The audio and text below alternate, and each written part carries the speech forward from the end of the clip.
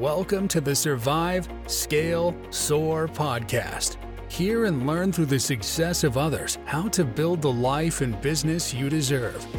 Learn to overcome failure, what it means to seek out growth, and how to become the best possible version of yourself.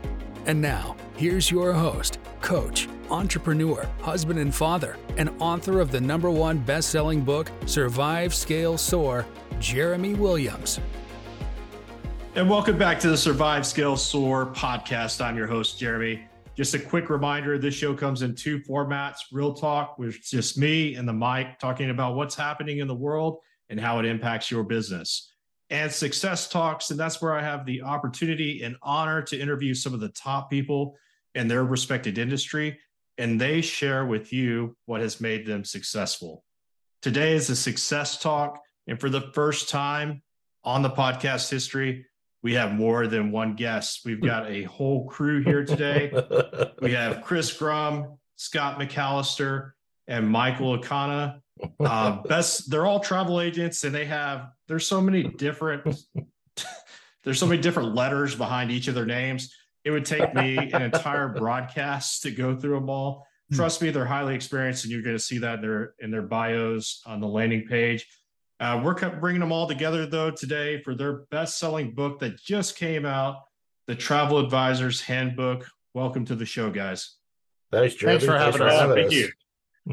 All right, so Chris, let's start with you. Tell us a little bit about who you are and what you do. Well, I want to mention, first of all, that you notice if you're watching the video version of this, the person with the most letters or the best letters, Michael, does not have his letters next to his name. And I noticed that right away. But he can talk more about what makes his special. So I'm Chris Grum, and I'm the owner and founder of Premier Custom Travel. We're based in Iowa Colony, just outside of Pearland, outside of Houston, for those of you that don't know where Pearland or Iowa Colony are. And we're a travel agency that specializes in 4 different areas. We specialize in cruises, and I'm talking the cruise lines you've heard of, and then probably several dozen you've never heard of before. We also do theme park vacations like Walt Disney World, Disneyland, Universal Orlando, and so on. We work with the Sandals and Beaches all-inclusive resorts in the Caribbean. And then we also do guided and independent tours pretty much all over the world. So if there's a place you want to visit, we can get you there one way or another. And then I've also had the distinct pleasure of knowing all 3 of these gentlemen in the video boxes here, the Brady Bunch.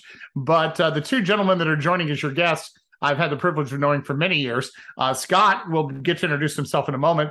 He actually helped me found the company and works with me at Premier Custom Travel. And then obviously all 3 of us are co-authors. We got to meet Michael, I guess, about 13 years ago at Cruise 360, which is the industry's biggest conference for cruises.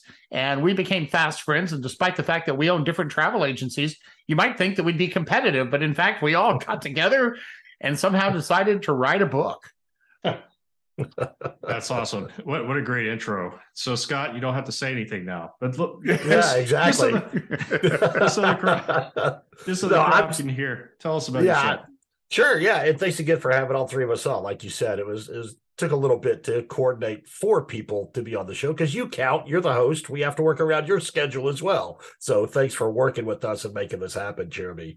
My name is Scott McAlister. As Chris Grum mentioned, I helped and assisted co-found Premier Custom Travel, and Chris and I work in tandem 99% of the time, making sure we offer our guests, our clients, top-notch customer service, whether it's a cruise, Disney, what have you. I'll also expand on Chris's nod to Michael Akana, who does his own thing out in California. But just like, Jeremy, you and I met in the real estate world. So just like in real estate, we have our referral partners all over the place. They might be from the same brokerage. The best qualified person might be from a different brokerage. Yes, sometimes we compete, but our goal at the end of the day is to make sure everyone's happy. And in travel, what that means, if Chris and I can't assist a guest properly, or they're in California and we know Michael's going to do a great job, our competition, honestly, is the internet, not each other.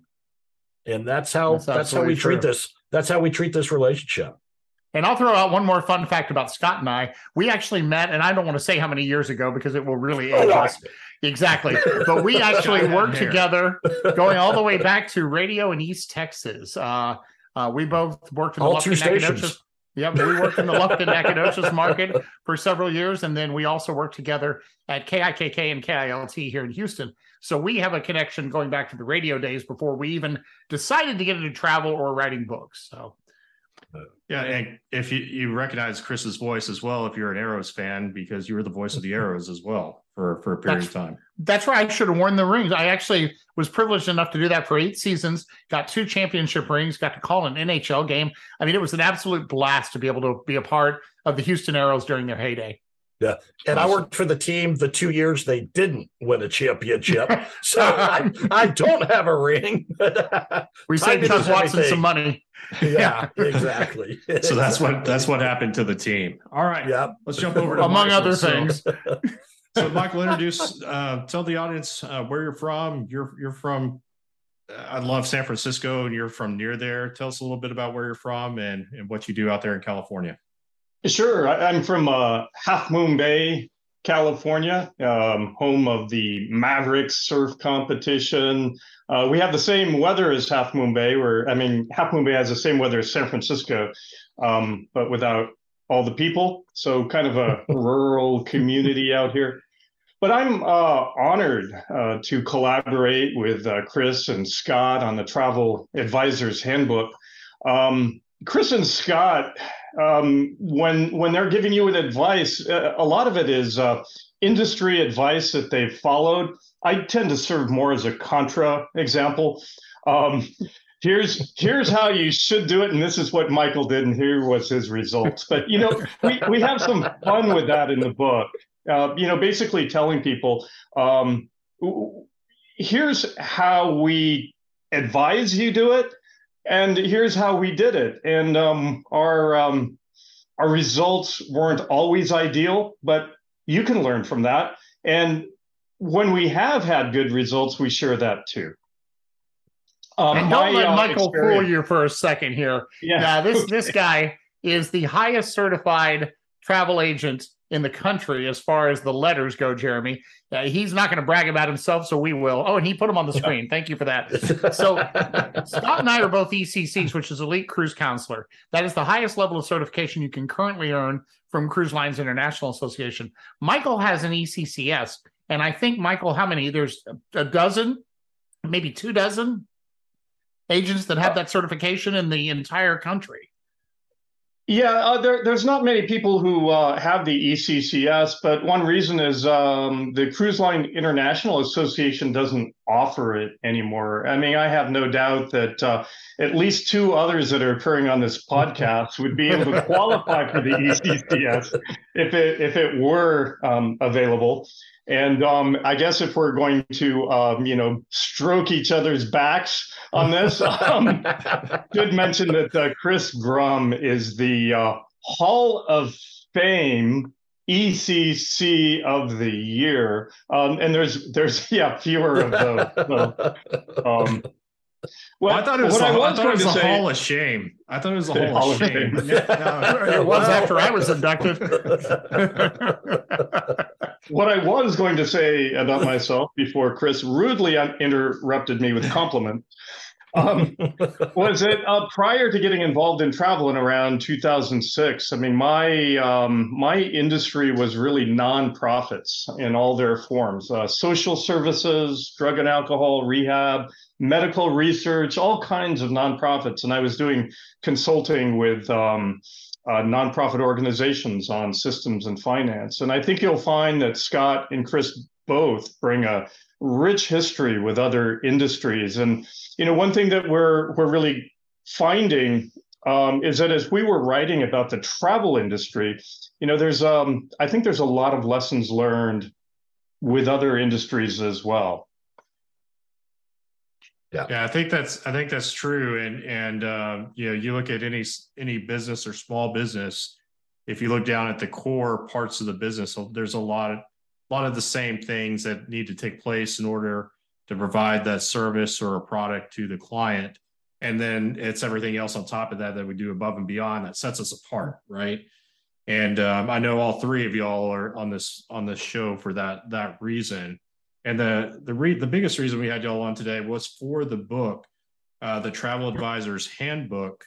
And I'll let one of y'all take this, but why write a book? I know, because I personally did it. It's a big challenge. And what got you thinking about the process? Well, a lot of it came from attending the conference that Cruise 360, that Cruise Line International Associations host annually. And as we were in the room, as they say, looking around and listening to questions that other travel advisors that were brand new to the industry, or even been around for a while, but it might be their first time attending a conference for training, we noticed that there was some questions, regardless of how long someone had been in the industry, that kept coming up. How do I do this? What's the best practice for that?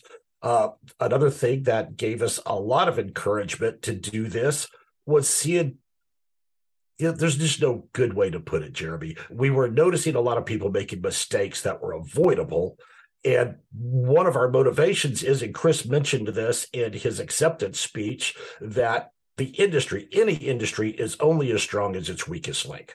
And what we mean by that, what Chris meant by that, he'll correct me if I'm wrong, but I've known him long enough, I can almost speak for him. But we're fighting this myth that I don't need a travel advisor. I can do it on the internet myself. And when somebody connects with a travel advisor that hasn't been properly trained or informed, that leaves a bad taste not only in that particular client's mouth, but as we all know in this room, the first thing they're going to do is go out to the interwebs and talk about how travel advisors, not this specific one, they aren't going to name them. They're just going to say, I worked with a travel advisor and I could have done it better myself. They did this, and this wrong. So there was a lot of things that kind of put the idea in our minds. How we got there, I'll let Chris and Michael go into that. But that's kind of what inspired us to even start this crazy adventure. Yeah, and I'll add one little piece to that Scott kind of teased a little bit. One of the things that happens, I'm amazed at how frequently it happens, to be honest with you. I'll get a call from a new customer, an email, and I'll reply to them, and they'll say, wow, thanks for replying. I reached out to several travel advisors, and you're the first one that answered. And I'm always baffled by that, because I wonder, then why are you in business if you don't answer a person? I understand if it takes an hour or two to answer somebody. I've got a phone call waiting in my voicemail right now. They called literally right before this interview. I'll call her and say, sorry, I was stuck on an interview, and I'll talk to you. An hour, 2 hours, not a big deal. But these are people that waited a week and never heard anything. And you just wonder, why are you even in business if you can't send a text or an email and say, hi, I'll get back to you later. This is our cash register.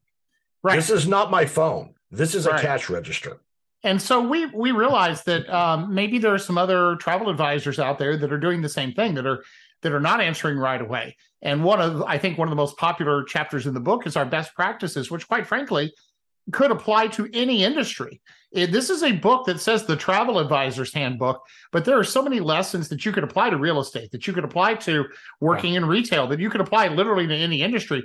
And it's things that I honestly think are, duh, why are you not doing that? But believe it or not, there are people not doing that. And that's why we put it in the book. Things like returning phone calls promptly, returning emails. And if you can't, saying, listen, I'm busy, but I will call you in an hour. And people never say, oh, well, that's rude. They say, oh, thank you. They're amazed that you took the time to say, I'll get back to you. And then also keep those promises. You say you're going to call them back, do it. But it's little things like that we amassed this swath of ideas and assembled it into a book. And I had been chewing around with the idea of putting this onto paper. But honestly, I thought it was an overwhelming task for one person. And one day I was sitting in an airport chatting with Michael on the phone. And then I said, well, I've been thinking of doing this. And he said, well, you know what? We ought to all three get together and really sit down and do this. And the next thing you know, we were having weekly author meetings. And suddenly we have a book. And, we're all three very proud of what's in it. But I think what makes us most proud is when we get a new travel advisor, or even somebody that's been in the industry a while, that says, this was a great read, and I saw a different perspective on things. And I think, Jeremy, you work in the world of real estate a lot. You can go to those real estate conferences, and even if you've been in the business 10 years, 20 years, you're a Ryan Serhant, and you know everything there is to know, you can always learn something new. And that is something that is a repeated theme in our book over and over and over again is never stop learning. Because whatever industry you're in, if you're not up to date on the latest trends and the latest things happening, you're going to get left behind. And you're going to be embarrassed eventually when somebody calls you out on not knowing that stuff. Yeah. And for those audience members that don't know, and I think somebody alluded to it earlier, Jeremy and I first met in real estate. Yes. He recruited somebody me to was work. you, Scott, that alluded to it, by the way. Well, you know, I knew someone had a great thing I'll to take say. a plug again. Yeah. But Jeremy kind of recruited me for the brokerage he was with at that time. And I can't remember if it was Jeremy or somebody else at the office told me, and it's held true, and I repeat it constantly. They were like, Scott, you can always tell when a real estate deal could go sideways when the agent on the other side of the table starts off with, well, you know, I've been doing this for an insert number of years here. You know, if that's what they lead with. Yeah, that's a giveaway. You know, yeah, and I've noticed that in travel, and I've noticed it in other industries since Jeremy and I've met. It doesn't matter how long you've been doing something because the only thing that's constant is change. And if you aren't keeping up with that over the however many years you've been in that industry, I don't care how long you've been doing it. I want to know how current your care is. Well, and also, Scott, I would add to that, you know, sorry, Jeremy, I would say that, you know, you could be the person in the office on your very first day and have the best idea in the room. Yes. You don't have to be somebody that has 20 years of experience to have all the best ideas. And sometimes, you know, unfortunately, that longer you go with that experience, the more stale sometimes things get. And you need that refresher. You need that fresh blood to kind of give you a kick in the pants and say, hey, think of new ideas. Think of new ways of approaching this. Well, one thing that really attracted me to working with Scott and Chris, because I met them at Cruise 360, you know, a conference down in Florida, and it's like the conference for travel advisors that want to sell cruise travel. But Scott and Chris were fully present. So, you know, you run across people at conferences and throughout life that are so busy moving on to the next thing. They're not really focusing on what's happening. And when I say fully present, it's not just trying to get as much out of the conference for themselves. They were reaching out, engaging other agents and talking about what's going on and really being, you know, a connector to help agents help other agents. I mean, they were sharing their own advice. And that's something that, you know, we saw travel books out there about, you know, where to go and how to get there. But the theme of the Travel Advisor's Handbook of agents helping other agents, experienced agents helping new agents and drawing in new agents to pitch in their ideas, that really hasn't been out there. It is now. So, Michael, sticking with you, out of the chapters in the book, which was your favorite and why? Well, you know, I think probably my favorite was is the foreword by Charles Sylvia, the one we vice president of the Cruise Line International Association. And you know, the kind of the cool thing about that, if you were to go to you know, our online stores like at Amazon and browse through the book, you know, Chris will probably hate that I will tell you, but the best part of the book you can just read, and that is Charles Sylvia, well known throughout the industry, just telling about us and the book. So, you know, while there are parts of the book that we wrote that we love, that foreword by Charles has got to be the best. And to set the stage for who Charles Sylvia is, he's vice president of CLIA, but if you go to Cruise 360, he is the face of that event. He is the MC for all three general sessions and for the Hall of Fame. He was actually the person that inducted me. I was honored to have him be the person that read me onto the stage, so to speak. And so Charlie is talking to 57,000 travel advisors at any given time. And when we asked him, would he write the foreword for our book, we were just hoping he would say yes. And then that was literally the last piece of the puzzle. We had the book completed. It had been proofread. We were ready to go. The cover was designed. We were waiting on that foreword. And it came in on a January evening. And you've never seen me jumping around. You thought I'd won the Price is Right. I was jumping around so much, and I don't get that excited over much stuff. But I was so amazed that not only did he write an introduction, but it legitimized everything that we had done over the past 2 years. It really brought home the fact that we had done something. We hoped we had something special. When we read his introduction, we were really convinced that we had. And then just recently, I will also share one of the other things, and it's going to be on the next edition of the book that will be on Amazon shortly. We got an incredible review from a gentleman named Scott Kepp, who is I don't know his exact title at Cruise Planners, but he is part of one of the largest cruise travel agency franchises in the world, Cruise Planners. And the praise that he gave this book was unexpected and incredibly generous. And to have someone of that level give us that kind of approval was really inspiring. And I think I'll agree with Michael. That may be our favorite part of the whole book, was the little tending to the egos there. Love that. I think one of the things that a lot of business owners don't understand, that haven't made a decision to write a book and tell their story or be able to help an industry through their knowledge, is I don't think they realize the power of it connecting them to other people and opening new doors. Have you all found that to be true since writing the book? Absolutely. Absolutely. Yeah. I think it was Michael that said it first. This is probably going to help a lot of people, but it's also probably going to be our most expensive business card we have ever purchased. And it really, absolutely, we have noticed that. We've had the opportunity to participate in some industry events that I don't feel we probably would have without this book, and making those connections. When we were in the writing process, Chris reached out to a lot of industry executives, vice presidents and CEOs of these cruise lines and things. And the feedback we received from them and the play that we've received from them absolutely has opened some doors. They know who we are. They know what we were working on. They wanted to be a part of it. I don't think we got a single no, I don't have time. No, we didn't. I don't think we got ghosted by a single person. They all responded. I mean, good heavens, Vicky Freed, who's senior vice president with Royal Caribbean Cruise Lines, responded within 24 hours. And based on some of the information she provided, gave us proof that she actually read the book. And this is a busy person in the industry.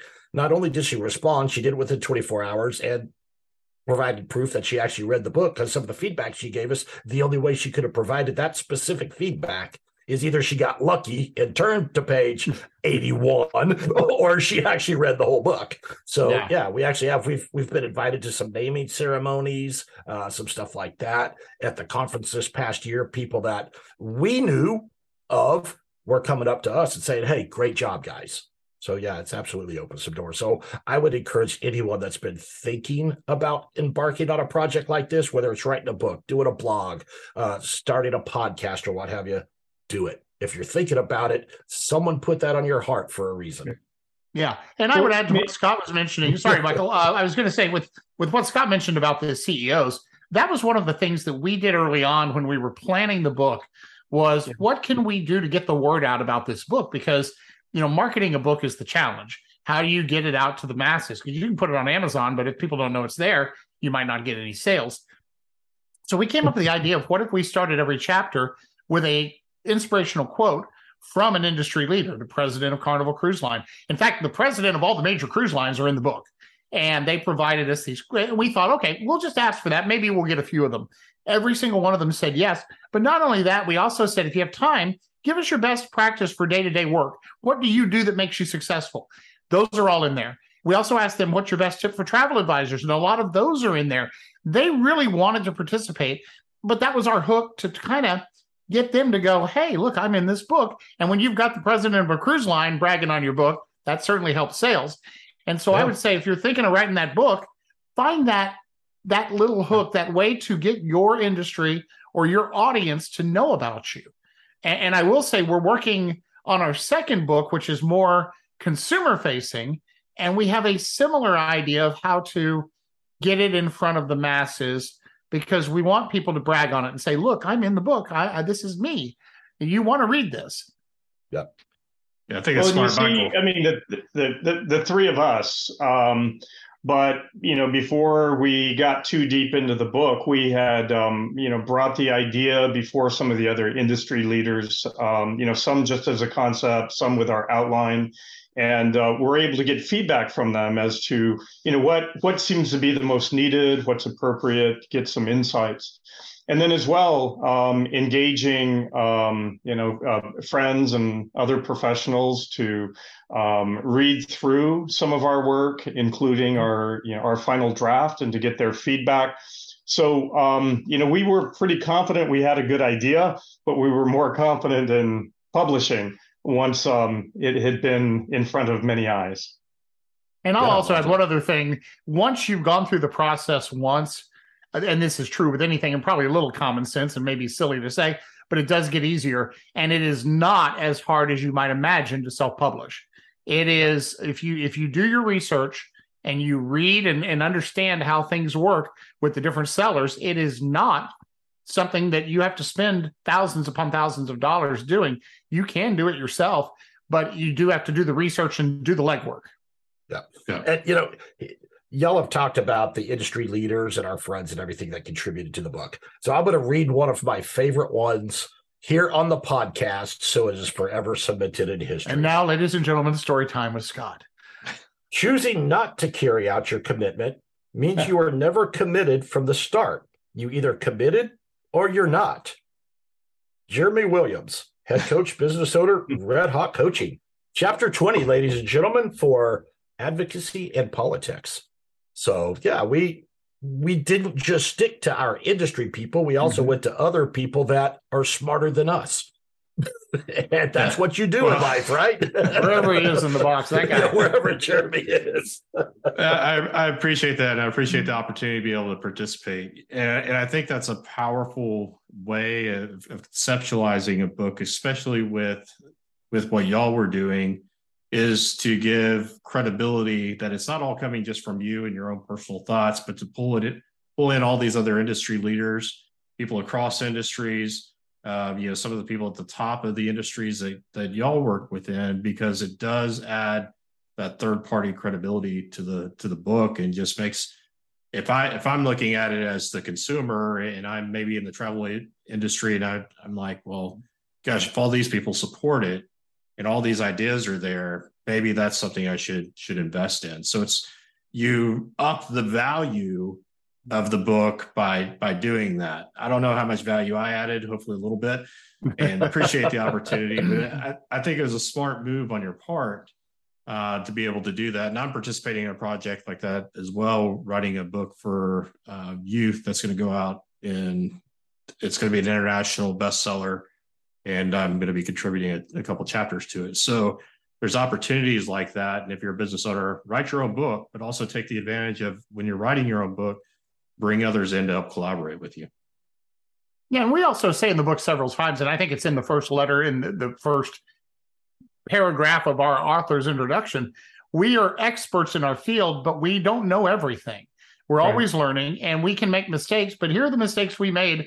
Don't you make them as well? And we're always open to hearing ideas. And in fact, our website, tahandbook.com, which is where you can buy the book and also interact with other people that have read the book, we set up message boards there because we wanted to be able to share ideas and be able to have people say, okay, I read the chapter on doing a cruise night where I'm going to host an event, but I don't know how to do it. Help me out. What did you do that was successful? What did you do that wasn't successful?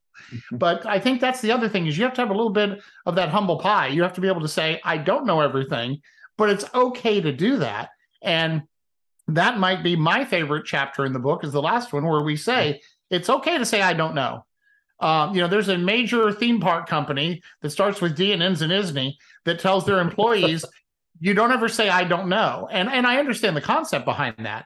But I would tend to say it's okay to say, I don't know, but tell them you'll get the answer. It's a lot better than saying, oh, yeah, Jeremy, don't worry. That hotel has twin beds. I know it does for sure. Maybe, maybe not. And then you get there and you're upset. But if you say, you know what, I don't know, but I'll find out. A customer has never been mad at me for saying that. And in fact, they're always grateful that we do take the time to find the answer. And I think that's a key no matter what industry you're in. So I want to ask something specific about your industry and get feedback from each of y'all on this. Is I got approached the other day by somebody that it's a multi-level travel agency company. Hey, you can do this on the side, Jeremy, make a few extra dollars. And I'm seeing that more and more. And it's not just in travel. There's a bunch of industries that are getting into the multi-level marketing type things. Hey, if I recruit you and you recruit them. And how concerning is that to the industry as a whole and the changes that are coming with that? And how do you stem that with what you provide? Well, that's honestly one of the contributing factors for us wanting to do this book, because we have experienced it. We've met some of them. And when you are spending more time training people on how to recruit to make their money versus training them how to do the dadgum job that's associated with the title that they chose, what could possibly go wrong? It's so that great question. I'm glad you asked it. That absolutely had to do with why we wrote this. And that's why I believe it's the first chapter, we kind of talk about time blocking and asking, now is the time to think about what made you decide to get into this industry. We welcome everybody if you're here for the right reasons. If you're here to recruit, there's other things you could do. You could be a professional headhunter and probably make more money than joining an MLM for a travel industry. We're not trying to be mean, but that can do more harm to the public's perception of our industry than good. So at some point, have to be willing to have that tough conversation with somebody or a group of people. Yes, we've seen it. We're hoping that first chapter of the book might sway some people to look at it that way and understand, hey, I can do this, I can do it right. And as a byproduct, I can still recruit other people to do it, but my focus needs to be on learning my product and doing my job. Good answer. Yeah. Michael, do you want to jump in before me, or go ahead? Well, sure. We talk about a lot of models for selling travel. I mean, like host agencies, for example, or going on your own. There are a variety of models. We don't talk a lot about MLM, and I think that I know I personally don't have a lot of experience. Now, I mean, my mom was like Mary Kay, Stanley Products, Tupperware. I mean, she did a lot of MLM businesses, I remember, when growing up. And I think that, it has a place. I mean, it gave her the opportunity to do some, work in various kinds of distribution. But when somebody focuses more on recruitment than the business itself, I think it can be, confusing to the industry. And I mean, I have some friends that work under the MLM model and are producing agents. I mean, they do great. And then I've also been annoyed by MLM people that have tried to recruit me at industry events where, I mean, that type of recruitment there just isn't appropriate. So I think that, if a business is going to sell travel under MLM, I mean, personally, I'd appreciate it if they taught a little bit of etiquette about when it's appropriate to recruit and when it's appropriate to sell. But I think the same can be true with people who work under other models as well. I mean, it takes a while to find your footing. There have been some annoyances with agents that have worked with models that we're not familiar with. There have been some encouraging stories. I would say that if somebody comes into the industry under a certain model and is kind of questioning, is that the best one for them? Well, there are resources such as the Travel Advisor's Handbook that talk about some of the models that could be alternatives. But keep an open mind. Thanks. I think it's also up to the consumer to some degree to vet the person you're working with. We were at a conference a while back where it was sponsored by one of the MLM agency companies. And it was a whole different vibe because that's all they were looking for was recruitment. They weren't interested in actually learning about the industry that they supposedly were at the conference for. And the problem with that, and Scott mentioned it earlier, in my Hall of Fame speech with Clea, I said that a chain is only as strong as its weakest link, and we need to make sure that every agent is as strong as possible so that we don't have a weak link. And that's the problem you run into. If your mindset is on recruiting and getting free trips, you're in the wrong business. And I'm just going to flat out say it. And you're making if you're using that title travel advisor and you're not advising, then you're not only stealing the valor, so to speak, but you're also stealing from the industry and making everybody look bad. And I quite frankly, I just will say I won't tolerate it. I just think it's a bad move. And that's why, as Scott mentioned, and I think Michael too, the first chapter of our book is this the right industry for you? And we flat out tell people, if you're just thinking it's going to be free trips and free stuff, you're in the wrong place. And if you also think you're going to only do this part-time and not have any backup plan for when you're not working, you're also in the wrong place. Because the last thing you want to have happen is you hire a travel advisor and they're only working part-time and they say, well, I can't help you tonight or tomorrow or the next day because it's just not convenient for me. Now, Scott and I have a great system, and Michael's helped us out and we've helped him out, where if we're unavailable, we'll pass it off to the other person, but it's a seamless transition. I'm getting ready to leave tomorrow for vacation. My voicemail will say, here's Scott's number. He's available. Reach out to him. If Scott's unavailable, he does the same thing. So the customer never suffers. But when you're working with those MLMs, that's the problem, is they're spending more time trying to make recruits and hoping maybe those recruits are going to sell something, because you're not going to make any money till they do. But what they don't realize is if they'd actually sell, they would do well. They would build their business and they would do well. And we are 3 testaments to the fact that if you work hard and you keep building your business, it will be successful, but you have to work at it. And that's what I think is missing there, is that drive and that determination, because they could be. And let's be clear, there are people that work at those MLMs that are great travel advisors. Unfortunately, they're few and far between. And I wish that there were more of them. Yeah, I think all 3 of y'all. Yeah, I think all 3 of y'all. What I heard y'all hit on is that be open-minded. There are other platforms or ways of doing the business. Yet the most important part is making sure that the client's taken care of, and that requires education, focus, and not necessarily recruiting other agents. Because at the end of the day, you don't have a business if you don't have clients. Right. And I mentioned earlier that we're working on a second book, and it's consumer facing. And one of the things that the design of this book is going to be when we finish it, we're targeting this time next year for a release.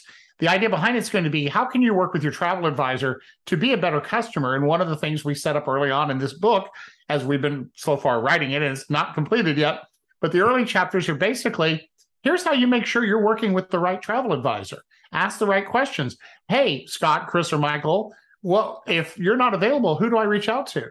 Is somebody going to take care of me? What do I do in after hours? Are you available? Can I do this? Can I do that?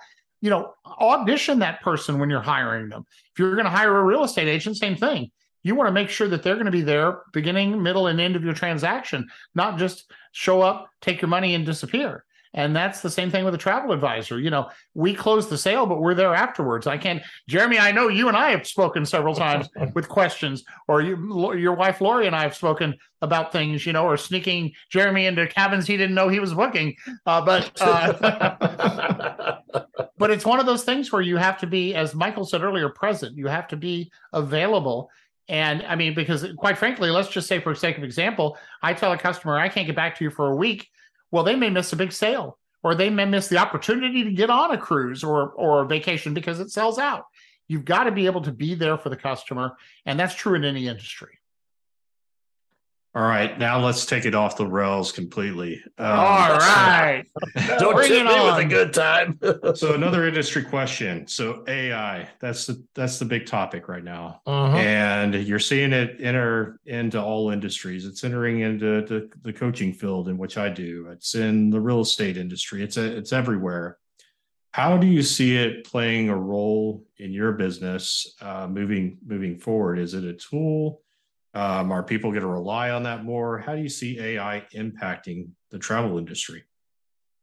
Well, I would start with saying, sorry, Scott. No, go ahead, Chris. I was going to say that I think that it can be both. It can be a tool or a hindrance. And I think that it's very similar to the battle that we have with websites where you can book your own vacation. We say the internet is for looking and a good travel advisor is for booking. And I think that's kind of how AI fits into the puzzle. Certainly, there are steps that can be automated. There are things that can be done on an AI level that I think have some benefit. But at the end of the day, I don't care how well you program a computer, how well you program the artificial intelligence, it cannot replace a human that will get to learn your kids' names, your birthday. And yes, the computer can remember that, but it doesn't care. You're just data to that AI stream. And a true travel advisor will care. And they will, or any industry for that matter. You know, you can buy a house on the website. You can buy a car online. I don't know why you would without test driving it, but you can. You know, it's things like that you'll never be able to replace. The ability for me to sit down and have an hour-long phone call with a customer and make sure that they're comfortable with what they're purchasing. Because you're spending $5, $10, $15, $20,000 or more on a vacation. I don't want you to be unhappy. And AI can never be 100% sure that it got it right. A great answer. Scott, what do you think? And Chris kind of touched on it. AI, like any other tool, when used properly, can do wonderful things. I've dabbled with it. I've used it. I've gone in and tried it out. But like any other tool, a hammer, for instance, and I used to use this in my sales training. A hammer is a tool. In the right hands, like Homes for Heroes, for example, can do great things and accomplish a lot of good. Mm-hmm. In the hands of somebody that has ulterior motives, it becomes a murder weapon. It can be used to bludgeon somebody to death. It's the exact same tool. So that's an extreme, but it makes the point. You speak like someone from experience there, Scott. But, you know, a tool can be used for good or a tool can be used for bad. I mean, that's just the facts of life. AI is no different. AI is a great tool for assisting people create marketing content, maybe that don't have the money to hire a firm or someone to handle their social media content for their small startup business. We all will agree that farming stuff out, leveraging is good. It's smart business. If you leverage AI properly, it's an amazing tool, and I think a lot of people will benefit from it. It's just like, you know, when those online home sales companies come out every year, the industry goes, oh my God, they're going to put everybody out of business. So far, they haven't. We all said the same thing in all industries about the internet. I got into real estate about 3 or 4 years after getting into travel. We both had the same thing. Oh, the internet's going to kill us all. You know, there isn't going to be a need for a real estate agent. There isn't going to be a need for a travel advisor. We're here. We've heard this song before. We'll waltz through it. I'm going to step on some toes because I'm a lousy dancer, but we're all going to survive. Well, let me give you one example from Scott and I's old world of radio. You know, Scott and I did many a day covering tropical storms and hurricanes here in Houston. And I will give you an example.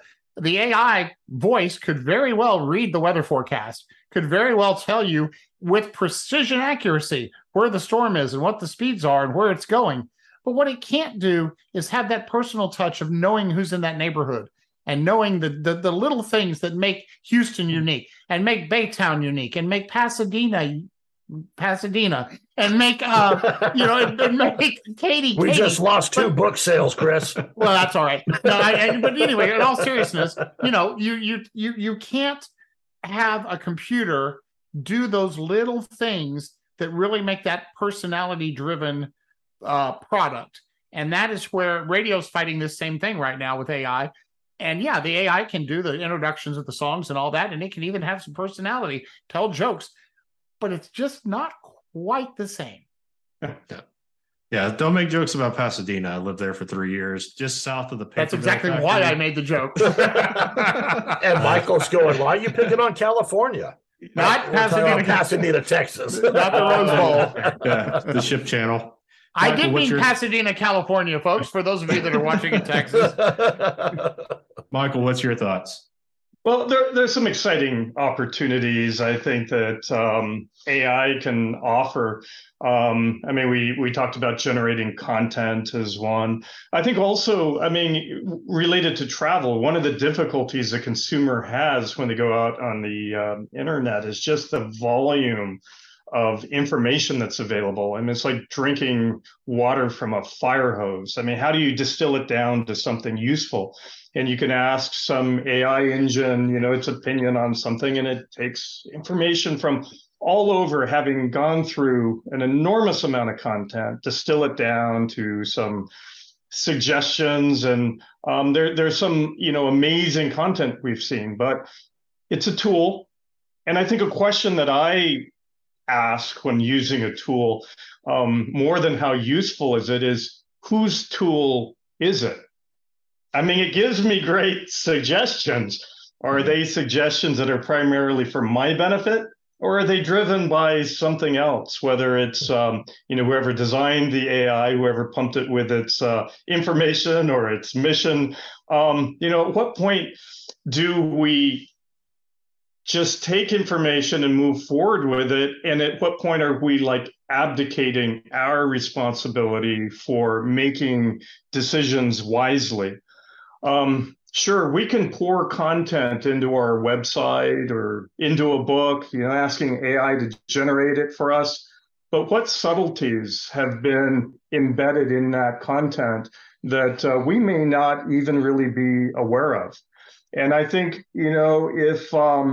if we get to a point of just accepting the output from any AI, without really questioning how appropriate it is for our needs, who's driving it, then I think essentially, we've abdicated from, our role as intelligent beings, moral agents. We have to still be aware of, what it is we're asking, what it is we're deciding. And if perhaps AI can point us in a direction to, well, hey, look at this, look at that, and we consider it, but still do our own research. Still, when we're suggesting that you go on a cruise, there's a good chance that we've been on that cruise or one like it, or have talked to, a cruise line executive that has been involved in designing and creating the product. How do you take that type of, sort of touchy-feely experiential expertise and translate that into AI? Are we there yet? No, definitely not. Will we be there someday? Well, maybe. But again, would be the question, whose tool is it? Yep. And how do you use the tool? A lot of people don't understand how to use AI. AI, most of it is doing its algorithms are based off assumption. They're assuming a lot of things. Very few of them are direct connect to the internet. There are plugins you can purchase or use to turn on and off its access to the internet. So when you ask AI to, research this and provide 13 links, I highly suggest you go through it. If it makes a claim, research it yourself, because it could be drawing conclusions based on assumption, not live searches on the internet. Well, we talk about AI replacing things. We're talking about books today, and everybody in this chat has written a book. AI could certainly write a book and slap James Patterson's name on it, or Stephen King for that matter. And I think there's going to be a day, and it's probably not too far away, where something like that's going to happen. There's going to be something generated by AI that people think was done by a real person. And there's going to be a huge lawsuit, class action of some kind. And then Congress is going to step in and do what Congress does best, nothing. And then after that, they're going to turn around and create legislation where if you're using AI, you have to disclaim it. Because I think there's going to be a day where it's going to come to a head, and we're going to have an issue because somebody thought that was a real person and it wasn't. And I think that day is coming sooner rather than later. And that, again, that can be a big problem. It can be a help, but it can also be a big danger. Yeah. Everyone in this group here on screen knows my wife is an educator and has been for over 20 years. So this is a real discussion in education. Now, granted, Michelle's a fifth grade teacher, so they aren't seeing the research projects and everything that they see at junior high and high school.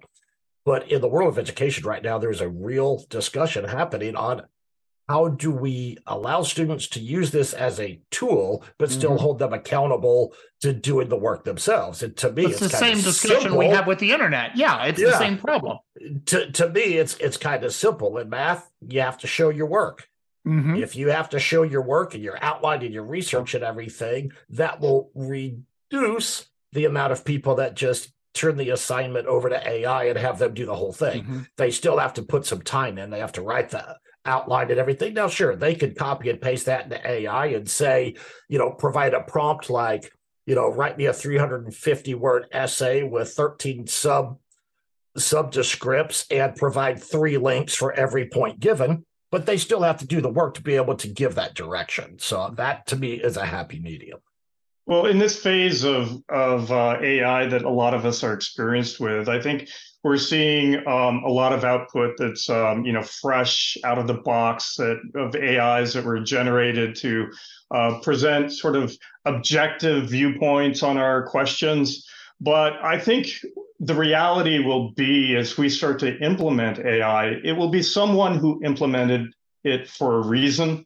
And what was the objective of whatever, whether it's political, whether it's a business mission or goal, what was the agenda in creating a particular engine? And just the fact that we're seeing, what I think are probably relatively objective results, as far as we know, I don't think that will define AI, in the real world in the future. It will be, somebody's AI. And unless you know what fed into it, I mean, like the old garbage in, garbage out. Well, assumptions in, assumptions out. Political agenda in, political agenda out.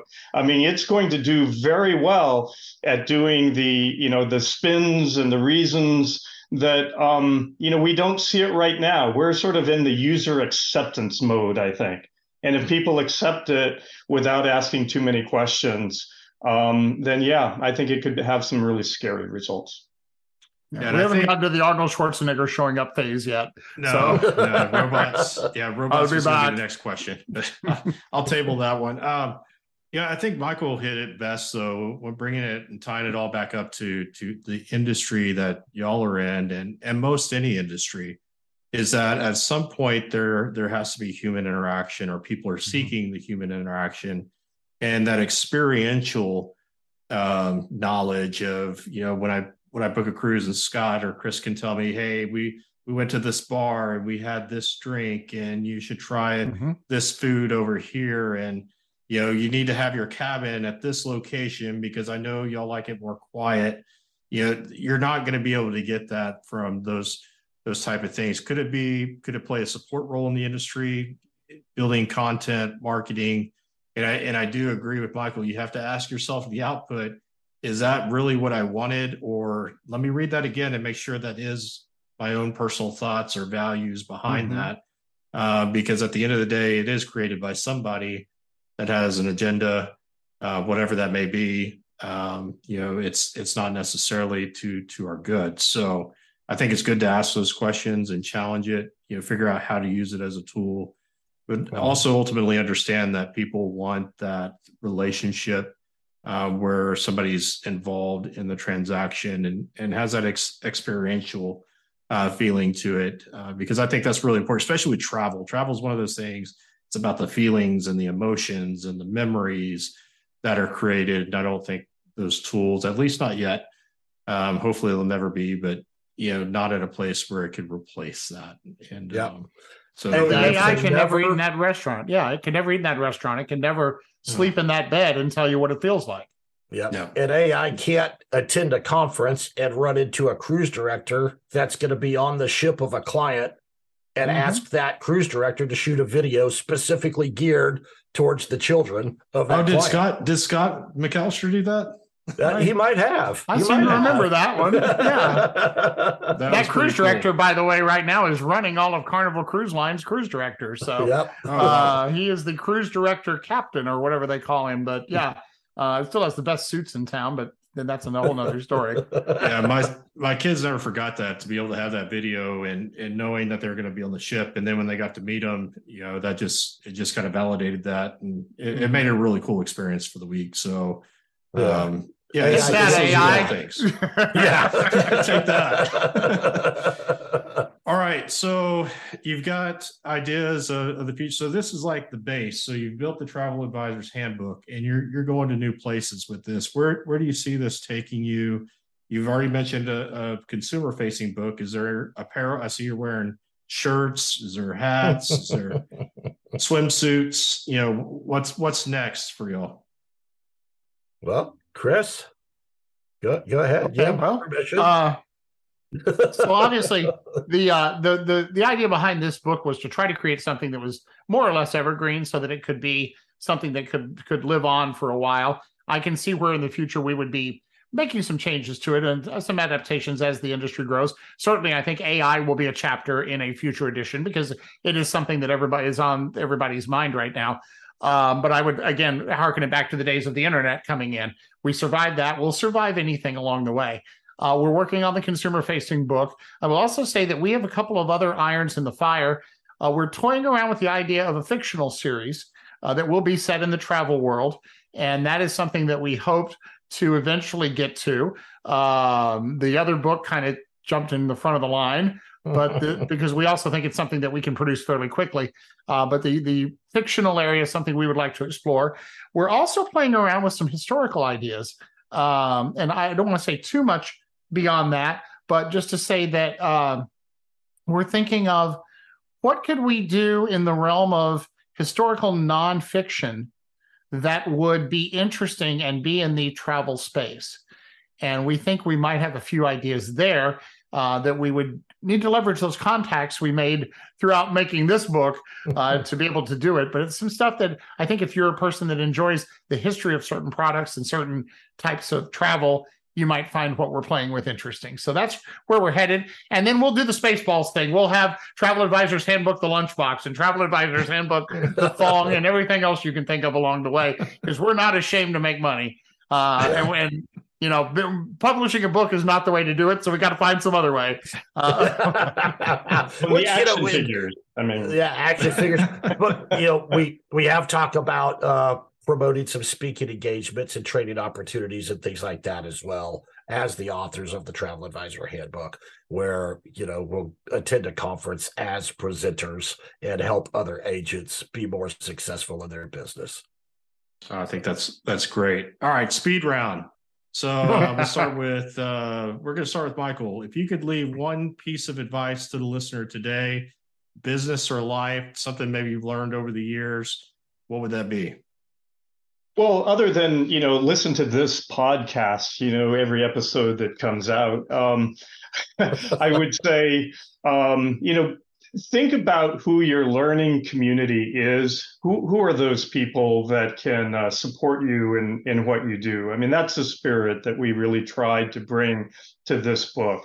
You know, not just agents helping agents, people helping people, but define your community. You know, who are you learning from? Who are your mentors? I love that, because in the last episode with Chad Himes, we talked about the question ladder, and the most powerful question being the who.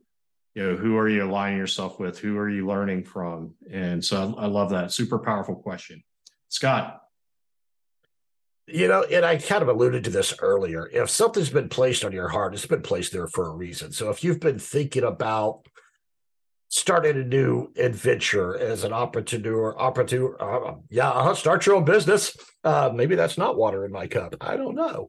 But, you know, if you thought about writing a book or a training curriculum or something, talk to somebody that's done it before. Somebody put that on your heart for a reason. And it doesn't have to be a huge, you know, capital interest thing. It can be something as simple as, hey, on Wednesdays, I'm going to be available at Starbucks, and I'm going to let other people in my industry know, hey, I'm going to be here to answer your questions. It doesn't always have to be consumer facing. You know, help the people in your industry. How good does that make you look? And more importantly, I know it just makes me feel good when I'm helping other people, especially in my industry, not just clients. Love that. Chris. I think it's one word for me: authenticity. If you are your true self, for better or for worse, sure, there are going to be people that don't like you, and there are going to be people that love you, but they're going to want to work with you because you are who you are. The biggest compliment that I get from customers and, quite frankly, from friends is I love your passion. I love your enthusiasm about what you do. And it is apparent. And it's not that I just sell cruises. I love going on them. It's not that I just sell travel. I love traveling the world. I'm leaving tomorrow to go to Europe for vacation, to travel the world. Yep. I love getting to share that with other people. So to me, it's not sales. It's simply sharing what I enjoy, and I hope you enjoy it too. And if you're a first-time cruiser, I'm going to make you an expert before you ever get on the ship. And if you've done it like Jeremy has a million times, we're still going to have fun talking about it. But if you're authentic in whatever you do, you'll be successful. Don't put on a front. Don't be fake. Don't try to be what you think they want you to be. Be who you are, and you'll sell yourself, because that's your product. It's not real estate. It's not a book. It's not travel. It's you. You're selling yourself. I love that authenticity. All right. How do I get a copy? So I've got all these listeners out there that want to buy a copy of this book. Where do they find it? www.tahandbook.com. And you can buy the book on there. It's available on Amazon, Barnes & Noble, and then also on Apple Books. So on Amazon and Barnes & Noble, we've got hardcover and softcover books available. And those are actually the most popular, the softcover.